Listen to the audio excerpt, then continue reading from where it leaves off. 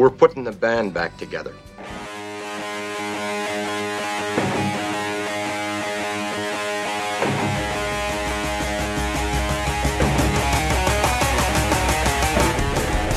the Twisted Minds, we brought you the original Fanball. We had a bad pile enough to turn goat piss into gasoline. This is the Fanball Fantasy Football Podcast. If you're dumb, surround yourself with smart people. And if you're smart, surround yourself with smart people who disagree with you.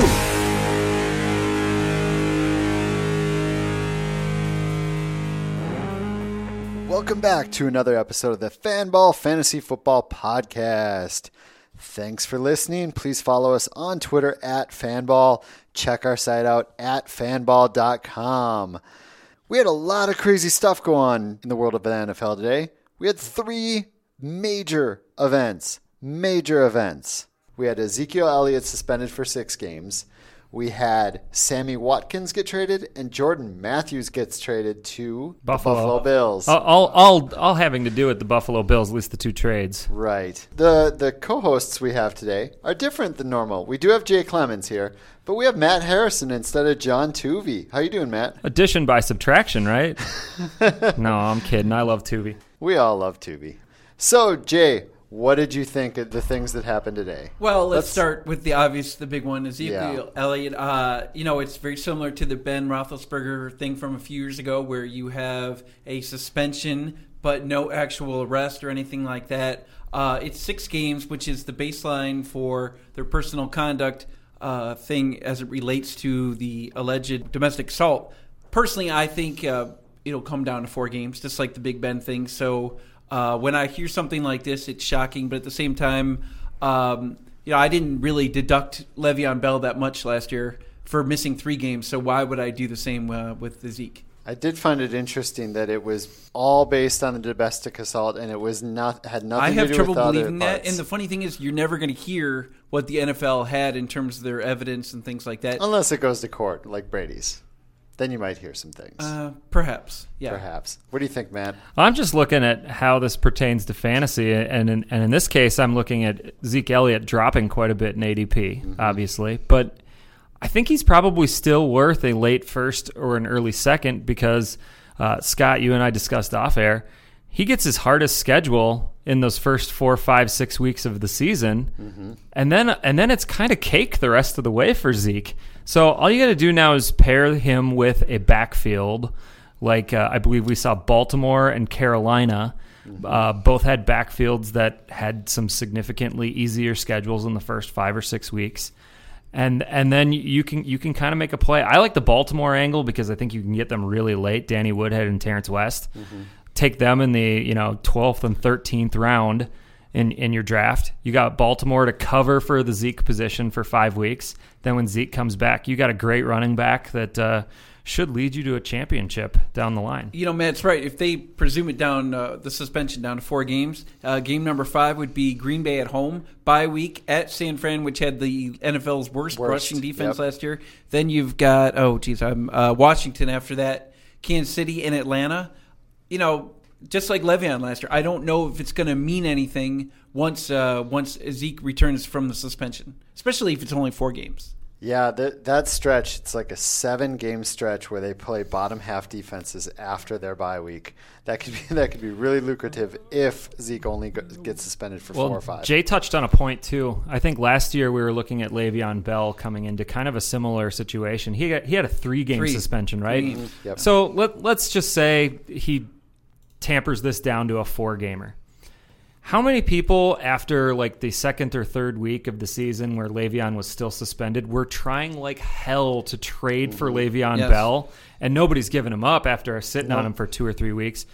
Zeke's going to be a guy that you might be able to get a little bit later than normal and just get awesome fantasy value out of right now. You think of a guy in a seasonal fantasy league guy or girl that starts 0-2, that's when you make the move to trade for Zeke because they cannot afford to go to 0-3, something like that. This is a perfect situation for people who end up drafting well and have plenty of depth. See, that's the problem, though, is I don't think even if you go 0-2 or 0-3, you can afford to trade Zeke if you're the Zeke owner at that point. You got to look at it and go... Yeah, but what's the difference? If you're 0-3, chances are, if you're in a competitive league, you're probably not going to come back and get to the playoffs. Well, if you're in a competitive league, you might not come back, but who gives you your best chance of coming back? Without a doubt. Ezekiel Elliott does if he's coming back in week 5. I think right now is probably the best time to try to trade for Zeke. Yeah. Like right now. If you're in a dynasty or Empire League right now, Yep. I think this is where the bread is buttered, but I still think it's going to be tough. I don't think it'll matter daily-wise. The second you get a chance to start him, especially if Green Bay and San Fran are on the docket,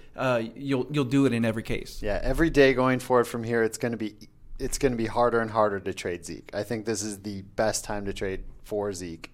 After today, not going to be so easy. What do you think of Watkins in Los Angeles, Jay? Well, I just wrote about this for Fanball. It's on the site right now. This is how I let it off. Sammy Watkins has to be the happiest man in America today because, the perception is, well, you're going to a team that didn't have much of an offense last year. You're going in the middle of the preseason or middle of camp, and that you just won't be able to catch. There was no upside to staying in Buffalo. The new regime, they really had no interest in developing him. They had already declined the 5th-year option. So to me, this makes perfect sense that he would go to L.A. right now. With all due respect to Tavon Austin, when you cannot be a team's number one receiver when you have a greater likelihood of 200 rushing yards in the season compared to 60 receptions. So it was very important for the Rams to get somebody of like Watkins. Everyone wants to dog him for being injured, but his first 2 years in the league, he had 9 games of 100 yards receiving. It's pretty darn good. If you're in a 2-quarterback league right now, would you rather have Tyrod Taylor or Jared Goff?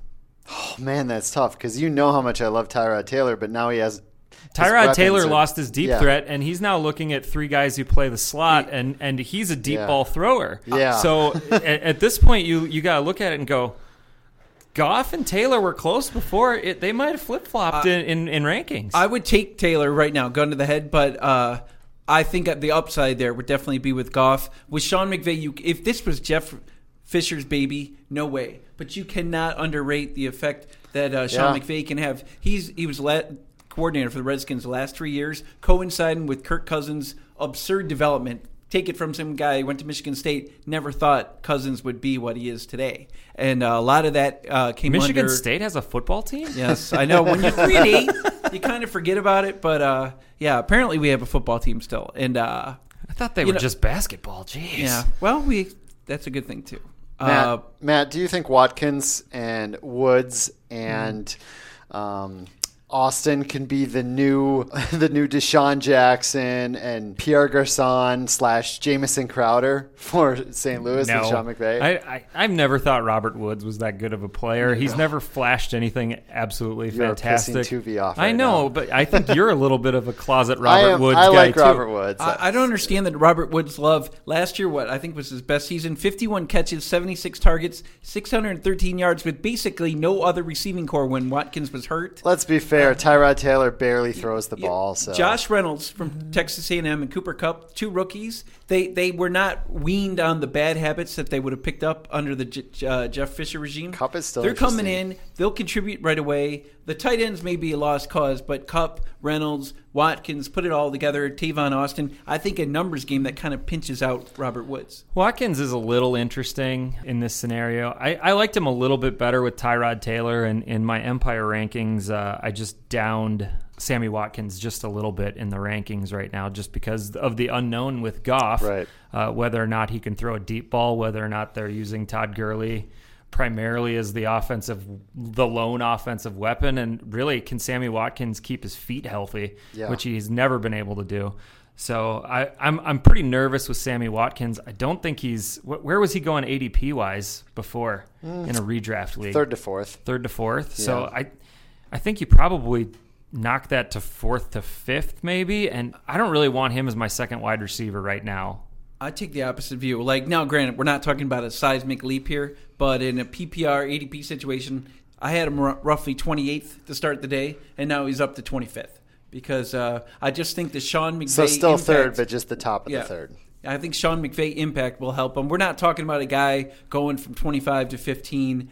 It's just that in that class of Kelvin Benjamin, Des Bryant, Alshon Jeffrey, people like that, I think he stands a better chance. Well, wait, let's talk about Alshon Jeffrey, though, because Alshon Jeffrey just became a significant dude in Philly, kind of all by himself, because Jordan Matthews gone. Jordan Matthews went to Buffalo to take care of Sammy Watkins' spot. And nobody respects Torrey Smith outside of one great game a year. Well, he will have that one great game a year. He's like Deshaun Jackson light. Really light. Yeah. There is a heavy drumbeat for Nelson Aguilar, too, but I think this says a lot. He needs to prove that first, you know. He needs to prove it in actual games and not in shorts. But you know, in an odd way, this might encourage the Eagles to bring back Dorial Green-Beckham. Like, the kid's a physical talent. Like, you can never have enough good quality assets in the red zone, especially that are built like that. So, true. This is obviously it's off possible, key, but I wouldn't be shocked if he came back. So, out of the three receivers that were greatly affected by this today, I think it's Alshon, Sammy Watkins, and Jordan Matthews, obviously. I like Alshon the best out of the three of them because Matthews was really turning into Wentz's favorite target, it looked like. Zach Ertz might be way better off at the tight end position too, but I think Alshon now looks like the guy at wide receiver, and as long as he can stay healthy, I like the offense better around Carson Wentz than I do Jared Goff in Los Angeles. So that's where I'd be investing my wide receiver dollars out of those three guys. Yeah, it's funny. You can see the Carolina impact coming to Buffalo. Rick Dennison was the Ravens and Broncos offensive coordinator, power football. You have Sean McDermott coming from Carolina, where they had power football under Jonathan Stewart. The bread and butter for the Bills, fantasy-wise, real-world-wise, whatever, now involves the running tandem of LaShawn McCoy and Jonathan Williams. Yeah. The interesting thing about the Eagles, not just the Eagles, but about Alshon is I moved him up about 7 spots in my rankings. I didn't even move Watkins. Kept him at wide receiver 15. For me, it's the players around him. I think Watkins just is what he is. But yeah. I think the notion of what it says about Alshon and how he's had a lot of trouble and injury in the last few years, Philly must feel very confident in what they have trading away Jordan Matthews and bringing in a big cornerback. I think that their offense isn't going to miss a beat here. You know what's a little odd? It just dawned on me that they threw the first 3 passes of last night's game or Thursday's game against Minnesota went to Watkins, but none of them were of the deep variety. So they had to know that they were going to make this trade, but before that game started. Or at least they were on the precipice of that trade. And yet they didn't really showcase them with any deep balls. Everything was this kind of intermediate thing. Don't get him hurt. If they knew it was almost done, though, they're not going to throw the deep ball and try to get him hurt. Why even play him at all? But here's the thing. With the Rams, he will now be tasked with the notion of stretching the field. And this brings Tavon to a classic slot receiver where he should have been this whole time. I know he lines up there, but they kind of fooled themselves into thinking he can play wide. Yeah. He definitely was not effective playing other positions. He's far better in that role. We haven't talked about Darren McFadden or Alfred Morris. I don't think we need to. No, but who? I just don't think we need to. But we can. Who stands to improve? Who stands to really I don't want either of them. Yeah, but for the first. Here's the but thing, from a fantasy standpoint, I don't want either of them. From a daily standpoint, no, not from a daily. From a season-long standpoint, okay. I don't want anything to do with what them about because they get the worst schedule of everybody. They get the worst schedule of what Dallas gets. So you're probably going to get a healthy dose. It's probably going to be 60-40 McFadden. So it's not going to be a good time split. Yep. You're not going to get 100% McFadden on this. And he's got a terrible schedule. They're probably going to try to showcase Dak a little bit more. Maybe work in the passing game a little bit more. Get Dez out of that funk that he was in last year. Yep. I don't think that you're going to see McFadden or Alfred Morris be fantasy relevant. Yeah, and so if you're listening and you're being peppered with trade offers, you're a Zeke owner, and someone's trying to trade you McFadden or Morris, just pass. Unless it's crazy cheap, just pass. Look for a different option. Third-round pick in a rookie draft, then take him. 2 years ago, McFadden, on some, if you look at fantasy football today, on their points per game scale, McFadden was actually 8th among running backs, running behind that same offensive line. So I don't know if this is necessarily a bad thing for him. I think it boosts him on some front. Yeah, someone's going to produce. Well, I will say this, though, now. The rumors of Morris being traded so they could get defensive line help, those are probably out the window because you can talk up Ronnie Hillman all you want when he's the number 4 back, but when there's a chance of actually playing him as the number 2 with no Elliott, no Morris, no way. Do you think the Cowboys make a move? If it's definitely 6 games, the appeal doesn't work.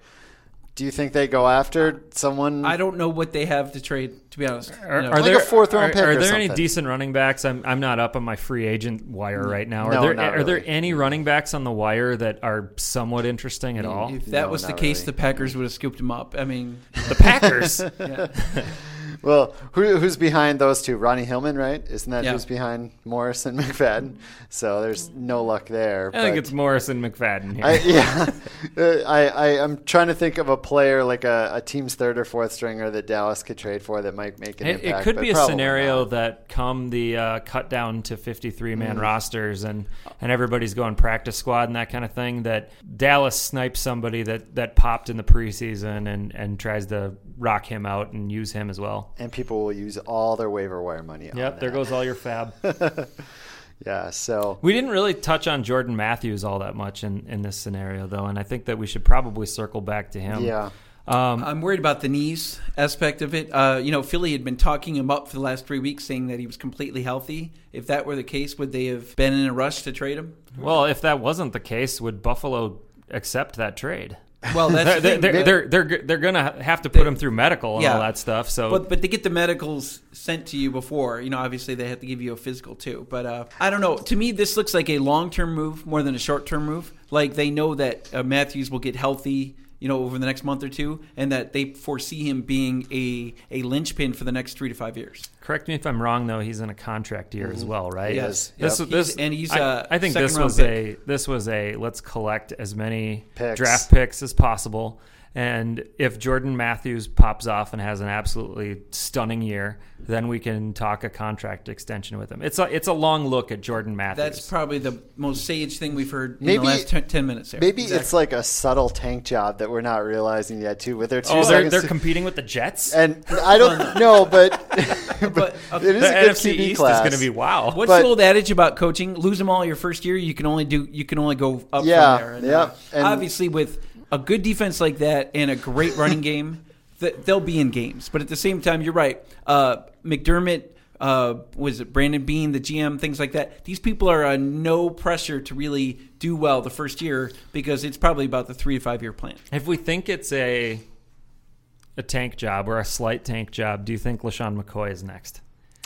I wonder if they think he's at the end of the line. His touch count is ridiculous, but I don't know that he's 29 years old. They're going to just run him into the ground this year and see what happens. I think they like Matthews, and I think they like him for down the road. I think that's all that this means. You pick up an extra 2nd and 3rd, and you roll the dice with Matthews. It sounds like a good plan. I don't know. I like conspiracy theories better.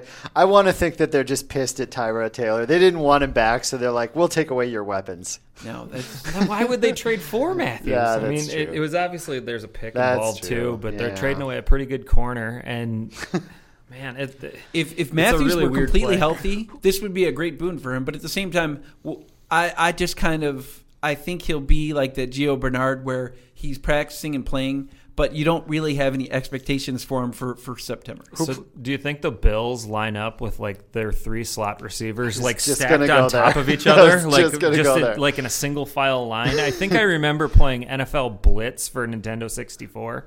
And they had a play like that, where like all a 3, trips right type of play. But they were lined up 3 in a row like that. And you could put a guy in motion and all that stuff. It was tough to defend that play right there. Yeah, that would be really fun to see that lined up, kind of like that Colts play from a couple of years ago. Yeah, it's almost a Canadian style play. Yeah, that's. It's going to be interesting. If they try to make Jordan Matthews play outside where he was just not the greatest at, that's going to be interesting. Maybe they think every new team and new coach thinks they can make things work. So, well, we went okay. We should talked put a about bow on it. Everything. Let's put a bow on it. All right. Sounds good. Thanks for inviting me into your podcast, Fanball guys, who I sit, a row of desks away from. Very, very close to. Well, for at MIN_J Clemons. That is correct, sir. And at Explosive Output. That's right. And myself at ScottFish24. Thanks for listening. Have a great day.